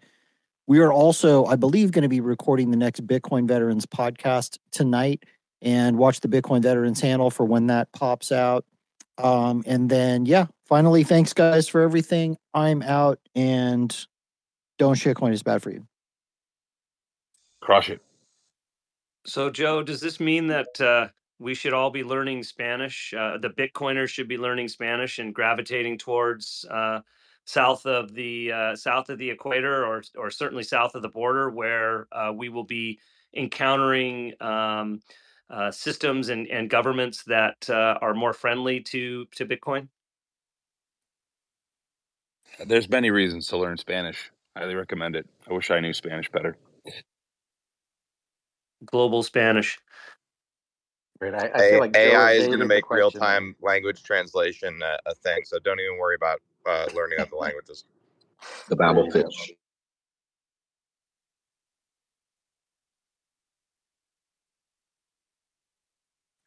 Keep it going, guys. Alex is gone, but this is definitely a great conversation. We will be joined shortly by the featured guest of the day, but they're not here yet. And this discussion about what the implications of the US dollar potentially being backed, even if it's only gradually, by Bitcoin, I think are fascinating discussions, because the whole global game theory starts to come into play. You know, you have one presidential candidate saying they're going to start backing gradually the US dollar by Bitcoin. What does that make all of the other fiat regimes in the world start to have to consider? Are they just going to ignore this, or are they going to start to say, well, we have to follow and potentially get out ahead of what the United States is doing, because it's bad enough having an inferior currency. Having a zero currency is altogether terrible. Tomer, is the U.S. dollar backed by gold? No, it's not. Why not? What I mean, the U.S. dollar owns the U.S. government owns gold. Federal Reserve holds gold. Why isn't it backed by gold? This whole notion of partially backed by Bitcoin makes no sense. Either it's backed or it's not. And if it's backed, it means it's fully redeemable dollar for dollar. Okay. The US government owns a lot of different assets. Do all those assets the US government own, do they back the currency? Some would say yes, some would say no. But the US dollar owns gold. So are you saying it's backed by gold? I mean, that's why it's a silly, for people who keep repeating that partially backed by Bitcoin, that it doesn't make any sense. If you're Sorry, saying, Joe, what I'm trying to say is I'm just parroting the words of the presidential candidate talking about it. So I'm yeah, not. but we shouldn't parrot words that don't make sense, right? That's intellectually dishonest. Well, Joe, I'm losing Joe in the middle of speaking. the dollar certainly was Can backed anybody by else hear him? gold. Yeah. The dollar was backed by gold, and when it was backed by gold, it was fully redeemable. That was the Yes. point. Yes. So it's not like you're a little bit pregnant, right? Like either it's backed by Bitcoin or it's not backed. Just meaning that the U.S. government's going to acquire Bitcoin does not mean that the dollar is backed by Bitcoin. That doesn't make any sense. Yeah, there's two separate conversations. There's what RFK said, which is just political pandering that got sort of reported in a just larger than life way that doesn't track. And like, I think all of Joe's points on that are correct. And then there's the discussion about the far future where we are living in a world with Bitcoin at a $200 trillion market cap, and what sovereign currency, like how do sovereign currencies interact with Bitcoin in that world. And I think those are separate conversations. Yeah, and just for folks to have a discussion about this in an honest way, a president cannot elect to back the currency with any hard asset, not within the president's power. To back a currency with a hard asset, you need effectively Congress, because what you would need to do is you need to buy the Bitcoin to back the currency, and the power of the purse under our system is set through Congress. So Congress would have to authorize an expenditure that would allow the government to acquire sufficient Bitcoin that would then permit them to back the actual dollars with some sort of asset. Which it's interesting, Joe, because a president was able to end or temporarily close the backing or the redemption feature of the dollar for gold. So we're Correct. Still temporary. So can we not revoke that particular executive order? And then the gold window opens again. I'm being facetious in what I'm saying. No, it's a great question, but that's a different thing, right? Like what you're talking about is closing the window for redeemability. And the U.S., when they did close the window for redeemability, we all know they still had gold backing a certain portion of the dollars that were there. They didn't have it wasn't like they had no gold, but redeemability is different from what assets the government is holding. Yeah, listen, I think going back, American Huddle is right. Like we're having two different conversations here, and I think what we haven't really had a conversation around is like, well, what did RFK actually say in this notion of partial backing? I think what he said is we'll issue some T-bills which are backed by Bitcoin. So we'll have some Bitcoin T-bills that are presumably redeemable in Bitcoin, like 1%. I think that's what he said. I think that's kind of this interesting idea where those particular T-bills are ultimately redeemable. They mature in Bitcoin. What does that actually mean? Does that mean that over time, what will the market determine against these things? Will they prefer T-bills redeemable in Bitcoin to T-bills redeemable in US dollars? So I think it's interesting to start to think about these things because it's the first time anyone's mentioned it. Comer, that's not the plan. It's not that T-bills are redeemable in Bitcoin. If he said that, then he's misguided as to how the system operates. When you issue a T-bill, okay, you're going out and you're borrowing money from either private individuals, entities, whatever, right? You're getting their cash. Okay, they're buying the T-bill. Okay, and then what I understood his plan to be, which is what I think he said, is that they would use that particular issuance of new debt to buy Bitcoin. So it's not the actual instrument, the security, the treasury they're issuing, that isn't backed by anything. That is just basically a funding mechanism to acquire Bitcoin. Jacob, the host, just texted me his quote. So if we want, I'll read it quickly here so that we're all talking about the same thing, right? And apparently the quote is, my plan, this is RFK speaking, my plan would be to start very, very small. Perhaps 1% of issued T-bills would be backed by hard currency, like gold, silver, platinum, or Bitcoin. he said, describing his vision for returning to a hard currency. He added that depending on the outcome of that initial step, he would increase that allocation annually. So clearly, we've got headlines that are distorting even what he said, right? Like from 1% in various hard metals and Bitcoin to he's going to back the whole US dollar with Bitcoin. It's like we get this conflation of one thing to another. But I think, and whether or not his plan actually works or not, I just think it's interesting to focus on what he actually said and whether those plans are workable rather than what the incorrect headlines are projecting. No, I think that makes sense. But again, issuing T-bills where 1% of them are going to be used to acquire Bitcoin, okay, that's an expenditure. So what you're doing is you're effectively borrowing money from someone and you're using that to buy Bitcoin. That it's not necessarily backing the instrument. I mean, if he's saying that's incorrect. You're borrowing money to acquire something else.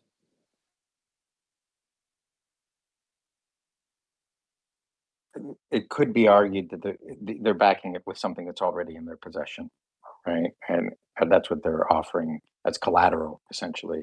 How the government has Bitcoin? Like, I know the government has. They seize tons of it. Right, but that's not that's property that needs to be sold. Right? Yeah, exactly. Whoever said that was correct. It's not theirs. It's property that is to be sold through a forfeiture auction.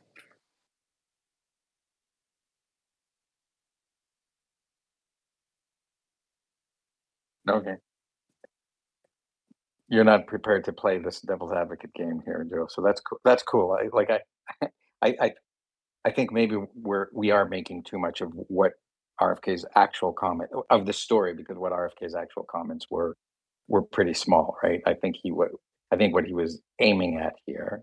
I'm not a supporter one way or the other, but I think what he was aiming at here is saying, let's bring back some hard assets into getting involved in the money. But he may well not have a solid understanding of how the system actually works. And look, the more we understand the system, the more we understand it doesn't work. The more we understand it, there's deception, corruption, error, all sorts of flaws in it. So the system is in need of a reformation. And the question is, how does it perform? Does it perform simply through collapse and something else rising through its ashes? Or is there some embrace of what's rising through the ashes to stabilize the system as it is, or to reform the system as it is? And then you ultimately end up in something that is permanently, temporarily, stably or unstably backed by the emergent technology. So, this is the question, right?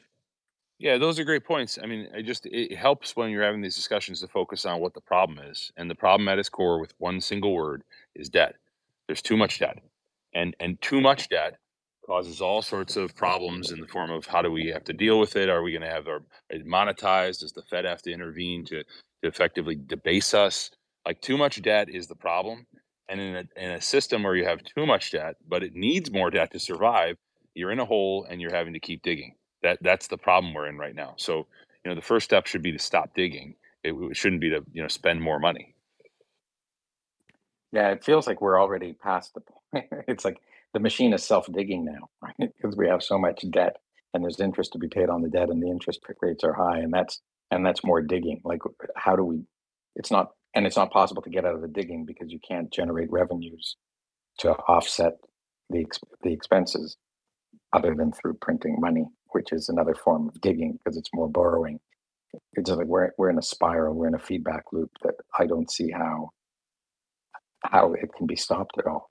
So I want to say I agree with Joe, because the only way for us to get out of this is it's going to be havoc, right? In order for us to adopt the Bitcoin standard, the current system that we're currently in has to be destroyed, whether we want to accept that or acknowledge that or not. That's the truth. So I agree with Joe 100% on that.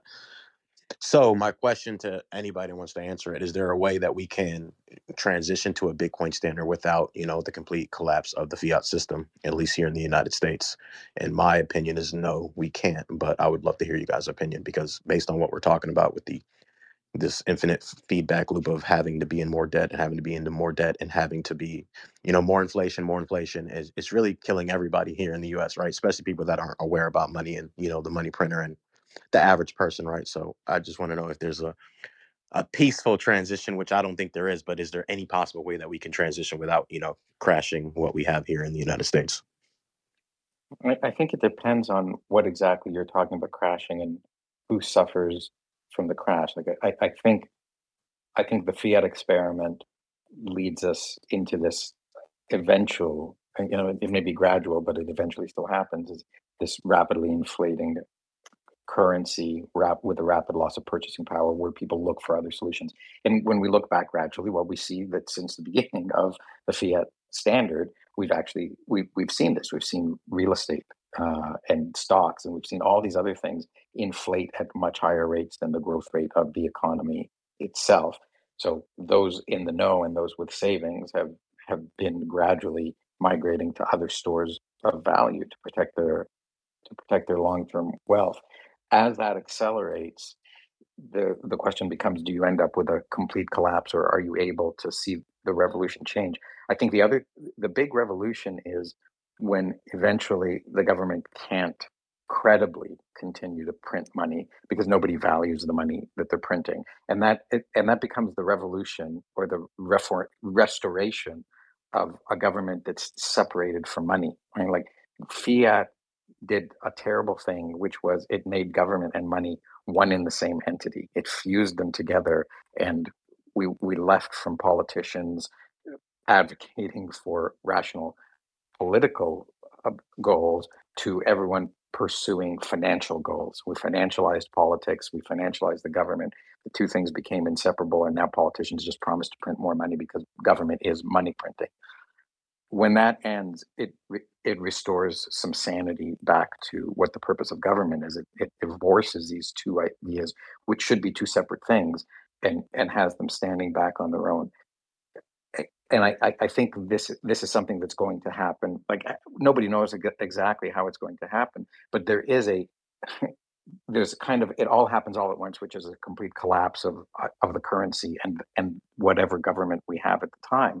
Or there's this more gradual stepping back, which I think you're starting to get hints of, and maybe not enough of, but you're starting to get hints of it, that there are politicians who are saying, well, we need to return to something more sensible and sustainable, and whether or not they can resist the temptation or the momentum of the system that's already spiraling out of control remains to be seen. For everyone here, I think they've all kind of taken a look at that and said that this is why I'm trying to hold Bitcoin and other assets that I think will be good stores of value and transferable and retainable in the future, which again is why Bitcoin tends to rise to the surface for so many people, because it's one thing that can't be seized in a situation where things are potentially confronting hyperinflation or collapse, or government seizing things to try to retain control over their current power they have, which is quickly slipping through their fingers. I'll let a couple of people wrap up, and then I really want to introduce our featured guest today, Marina Spindler, who is on stage. So why don't we just have like some concluding comments on this topic, and then we can make the transition. And welcome to the stage, Marina. You're also welcome to weigh in on this topic if you've been here for a little while listening too. I'll give a closing comment real quick, Tomer. Bitcoin's going to win, but it is not going to create a utopia, because human beings reject utopias. Okay, if you were in heaven, you would find it to be one of the worst, most boring, horrible tortures imaginable, because every day would be perfect and you're an imperfect human being. So we're not going to create a utopia. We're just going to create a better world. That's it. Don't wish for a utopia. It's not happening.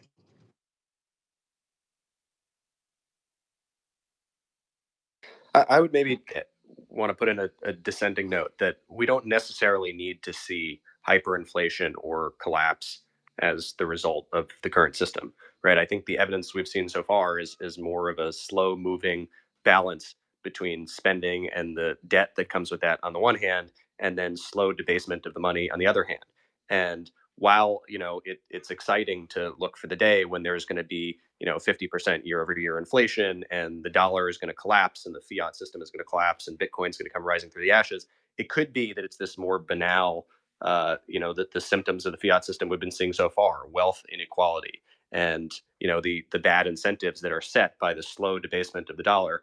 And I think Bitcoin is important in that world too, right? As an alternative, as a way to store wealth outside of the dominant money. And so it doesn't need to be this dramatic thing. And if we were only looking for the dramatic singular event, we might miss the bigger story that we've already been seeing, and another perfectly valid reason why Bitcoin is important. Thanks for your insight, guys. No problem at all. I think we're Rome 2.0, but we'll see how this plays out. Well, but Rome collapsed slowly. I mean, there are singular events where people say the sacking of the library or the death of a particular emperor, but it was hundreds of years that it took for Rome to collapse. So I think what we're really, someone could say America collapsed on August 1971. We've just been watching it bleed out in that sense. And I think this zooming in and out, it's two perspectives around the same incident. It's a bad thing that we lost hard money, sound money, and it's been getting worse and worse. And at some point, it gets so bad that we no longer can tolerate it, or that it's no longer sustainable. But it's a slow and gradual process, and we're all living through it. Okay, on that happy note, was there anyone else who wanted to leave a finishing comment? I'm going to turn our attention to our featured guest of the day, which is Marina Spindler of Torogoz Dev. Welcome, Marina. Why don't you tell us a little bit about what your project is all about? It's fascinating. It's El Salvador related. It's about bringing people in El Salvador up to speed on Bitcoin and technological development. So it's really building builders in El Salvador for Bitcoin, which is exciting. So take it away. So first of all, thank you. Thank you for having me for the second time as a guest. You guys were the first to reach out about our program when we launched the program in El Salvador. And as you mentioned, since there was a change in the law, it is a very unique country and unique situation compared to other programs that exist in other countries and other locations. And I think that's why it made it so important to create a program where we were developing technical talent and I know there's several programs that already exist that really just explain what is Bitcoin, what is Lightning, how do you download a wallet, the very basics so that people can use it. But I do think that on the ground, they still understand or think about Bitcoin from the top down, since it was almost government mandated and came from the top down. The goal was to make sure that Bitcoin was from the ground up again, to make sure that it had the values that we believe, and that it was for the people, from the people. And that's where we came in. I was working with Chainco Labs on building projects and helping them with Kala and other programs to make sure that Bitcoin developers were not just European or US focused, and that we were going global. And in El Salvador, I teamed up with local developers that were Bitcoiners before the law, which was super important to make sure that it was rooted in locals that knew the system, that knew what it was about. And so we are a team of 4, and Ishi, Salim, and Lorena are part of the team. And I'll just explain what Torogoz means. First of all, Torogoz is the national bird of El Salvador. It dies in captivity. And so it is a very interesting combination, because obviously it means that it values freedom, right? And because Bitcoin values freedom, we thought that that was an excellent symbol for what we wanted our program to signify and what we wanted it to say to the world. So it's called Torogoz Dev. And that's what we launched. And it's very much based on the Chain Code Labs methodology, which is open source, where you have the Socratic seminars and you're teaching mastering Bitcoin and then mastering Lightning. That was the first part of our program, which we started in May 2022. And the goal was obviously to show proof of work. We started with 80 students. All were developers of at least 2 years of experience or more.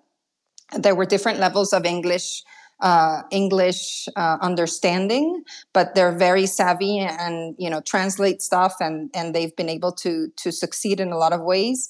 And so mastering Bitcoin had 80 students. Then the ones that survived, the ones that did the work, passed on to mastering Lightning. And then we had 30 students in Mastering Lightning. And after finishing that program, we launched the fellowship, which is where we are now. And that's what I came to share with you guys. Well, that's fantastic. That's exciting. So dude, keep going. Do tell us about the fellowship. What exactly is that? And when's it playing out and how's it working? So it started last month. We selected 6 students who were extremely talented, did all the proof of work of the first 2 programs. And these 6 students have more than 5 years of programming experience and have pretty decent English.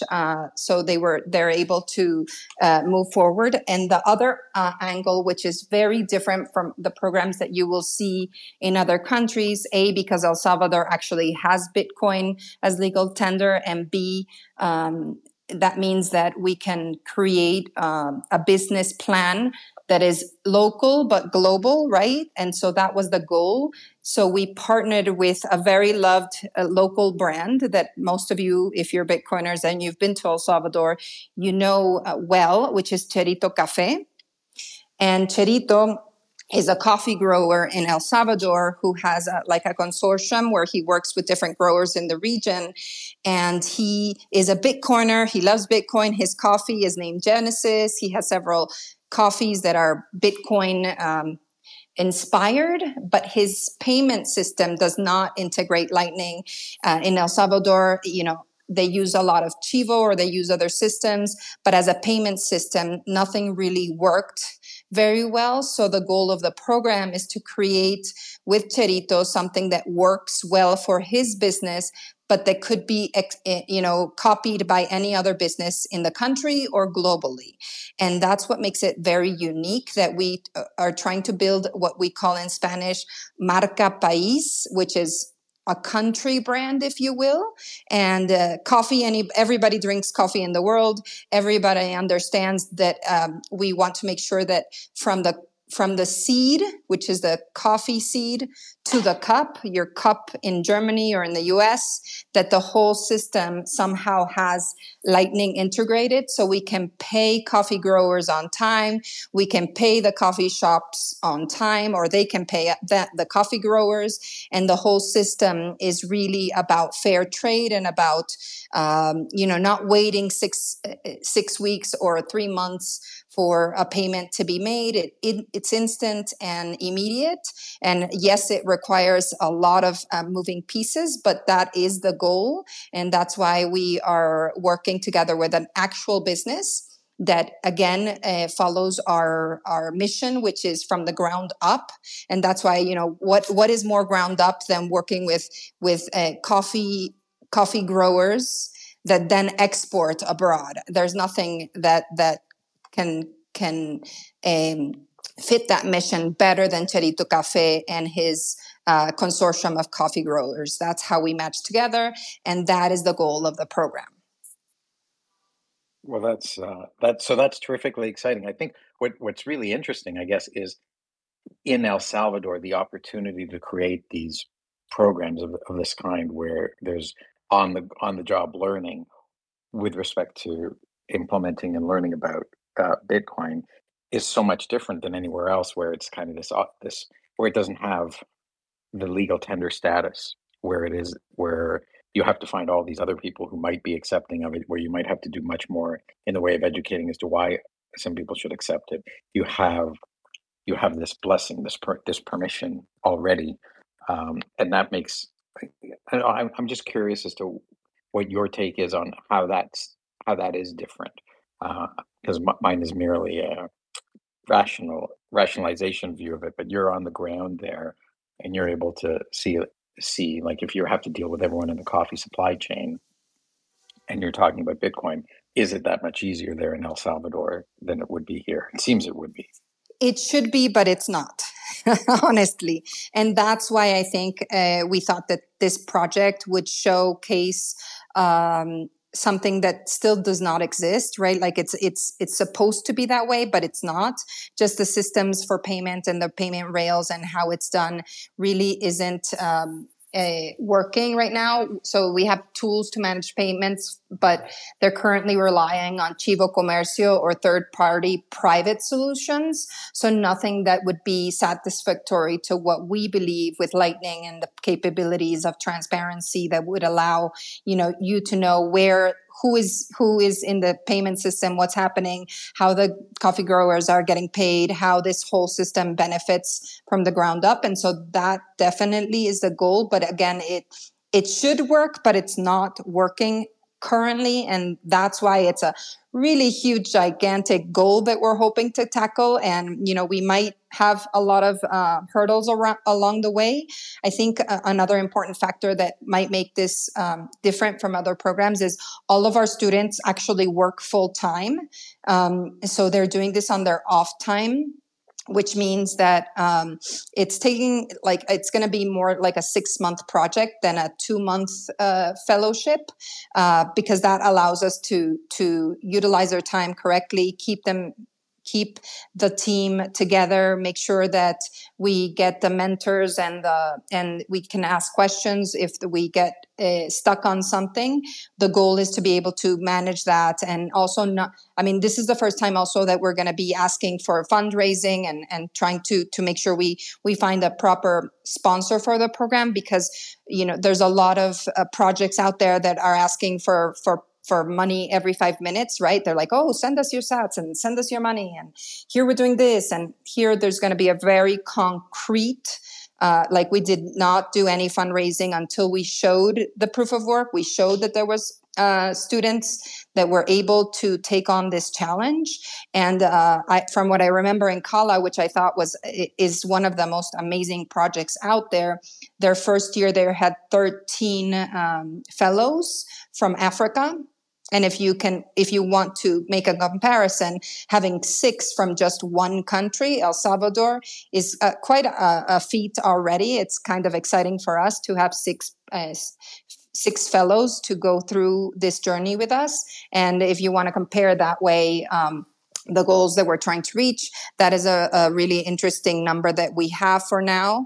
And obviously we want to repeat this in different years, right? That we're going to do the Mastering Bitcoin, Mastering Lightning next year as well, with a fellowship later. But the fellowship, we do want to make sure that it's business focused, so that we are showing how money and Bitcoin and Lightning work, and showing the world that how it really makes you, like everybody who accepts credit cards, you're living in this fantasy or purgatory of pretend profits, right? Because you have to wait 3 months or 2 months for your provider to pay you. But with Lightning and with Bitcoin, it's immediate, it's instantaneous.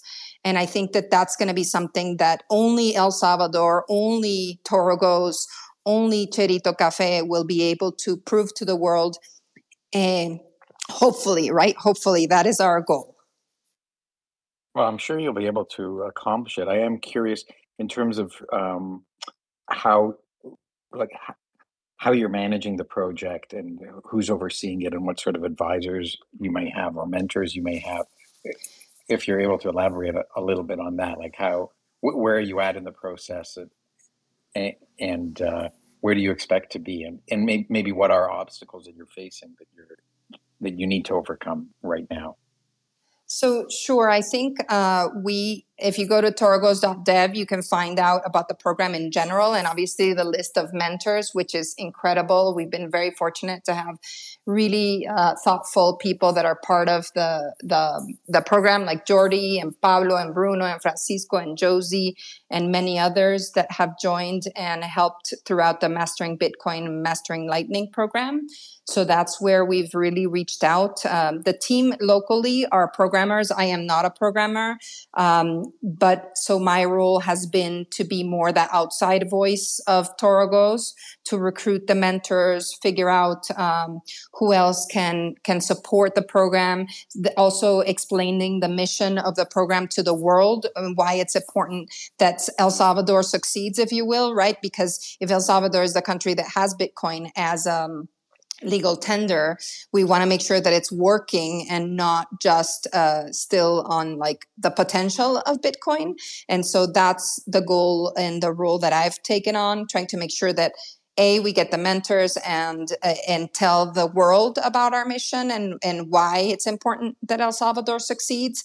And then the local team, they're programmers. They're the ones that are actually teaching the course, explaining it in Spanish if necessary, making sure that the students are on task, that they're learning Rust, that they're learning, all the requirements for the nodes and managing the node and answering the day to day. And so that's the value of the teamwork that we've made. I'm the international voice, and they're the local on the ground grassroots people. We also host a couple of events that are for our fellows, but also open to other people so they know what's happening, what we're building, and that we may possibly obviously recruit more developers and create a bigger workforce because several companies came to set up shop, several Bitcoin companies came to set up shop in El Salvador, and the main complaint was that there was no local developer talent. And I disagree with that version. I think we need to mentor and teach them about Bitcoin because they already know how to program, but they may not understand Bitcoin and Lightning. And so that's part of what the work we need to put in to make sure that the local programming community understand these technologies and can implement them so that it doesn't stay as a government vision or mission, but it actually reaches banks and coffee growers and shops, and it doesn't just stay in Bitcoin Beach, correct? Yeah. So what's been your motivation, or what is your vision? It sounds like you're starting to really describe your personal vision for how Bitcoin permeates its way through El Salvador. You've got to push from the top down from the government, but now you need a ground up solution, as you're saying. Where do you see this initiative going? Once this is a success, like what are the next phases that you see it headed into? And what's become? Maybe I could also just ask at the same time to think about. So what's become of the 80 people who went through the first program and 30 people who went through the second? Sure. One? So I'll tell you a little bit about myself as well, so that it kind of ties into why we're doing this. I was born in the US, but grew up in South America. So I've seen very different financial systems, government systems, have seen banks work, banks not work, defaults, all sorts of things in my life, right? And so yes, I now live in the US and I have access to banking. But for example, right now I'm in Mexico and I was talking to people and they're telling me, oh, I just heard from the bank, they want to give me a credit card with 70% interest rate. And this is super common in Latin America. And I think that's what we're fighting against. And we're trying to change how money is available to people, especially people who don't have the means to pay off their credit card right away, or to have access to finance, or have access to anything. And also the other side of myself is I actually studied public policy. And so to me, the transparency of Bitcoin, the immutability of the ledger, the fact that it's money that can go global, that you're not having to transfer and lose 20% of your money when you send money abroad. This is what brought me to Bitcoin. This is what brought me to the space. And so when I saw this top-down movement in El Salvador, it was revolutionary. It was incredible. I clapped completely with how the country changed even just the global perspective of El Salvador. It was all gangs and jail and bad people and really, really scary. Anything El Salvador sounded scary. And now it's the Bitcoin country. Now people are moving back. It's very exciting. But at the same time, it's still not working. It's still not actually being implemented. People still convert their Bitcoin to dollars if they do actually receive the Bitcoin, because obviously it's mandated. So the goal is to actually make it a reality, not just what is spoken, but actually used. And that's where I was like, okay, I don't like this. I don't like how this is happening. I don't agree with when it's just when it's just like a marketing, right? It has to move from the marketing stages to the implementation. And so that's where I came in with that project. And that's why we recruited and worked with locals who are on the ground, that are developers, that understand Bitcoin before the law. And so there is when we I think, like with everything with proof of work, that's the question with your 80 students and going down to 6. Not everybody could follow along. Not everybody did the homework. Not everybody was as passionate. And so what you're looking for is who really cares about it, who really wants to create change, who has the technical skills as well, because it is obviously very complex, a lot of moving pieces and knowledge that you have to have. So who is going to do the work, and who wants to go on that journey with you? And that's why, yes, you start with 80, and then you figure out who's doing the work, who is paying attention, who is asking questions, who's created their first PR or have communicated with mentors, really, really gone above and beyond. And we also test them. So they had to download their own node, do a program, and based on who did the homework, who went through those steps, that's how we selected the final 6 students to go on this last journey with us. Super, thank you. We've run out of time for today. I'm sure we want to keep tabs on the progress of your project, and so I'm sure we'll have you back again sometime soon. I want to thank everyone who participated in today's show. I do myself have to run to another meeting, or we'd go a few more minutes longer. But I do want to thank everybody, all the listeners. You have been listening to Café Bitcoin, a great place, the place for morning news, the preferred hangout for some of the smartest minds in the Bitcoin industry. I'm trying to go by memory here. It is a podcast that you can find on Spotify and Apple. I want to give thanks to Swan, who sponsors the show, makes it all possible. All the crew who shows up here regularly, many of whom are still on stage with us. Ant, Peter, Sets for Life, Wicked, producer Jacob, thank you all very much. Alex, who regularly hosts the show, everyone who participates and contributes. Thank you all. Everyone get on the mission. And one last thought that Alex always closes off with, which is just don't shitcoin. It's bad for you.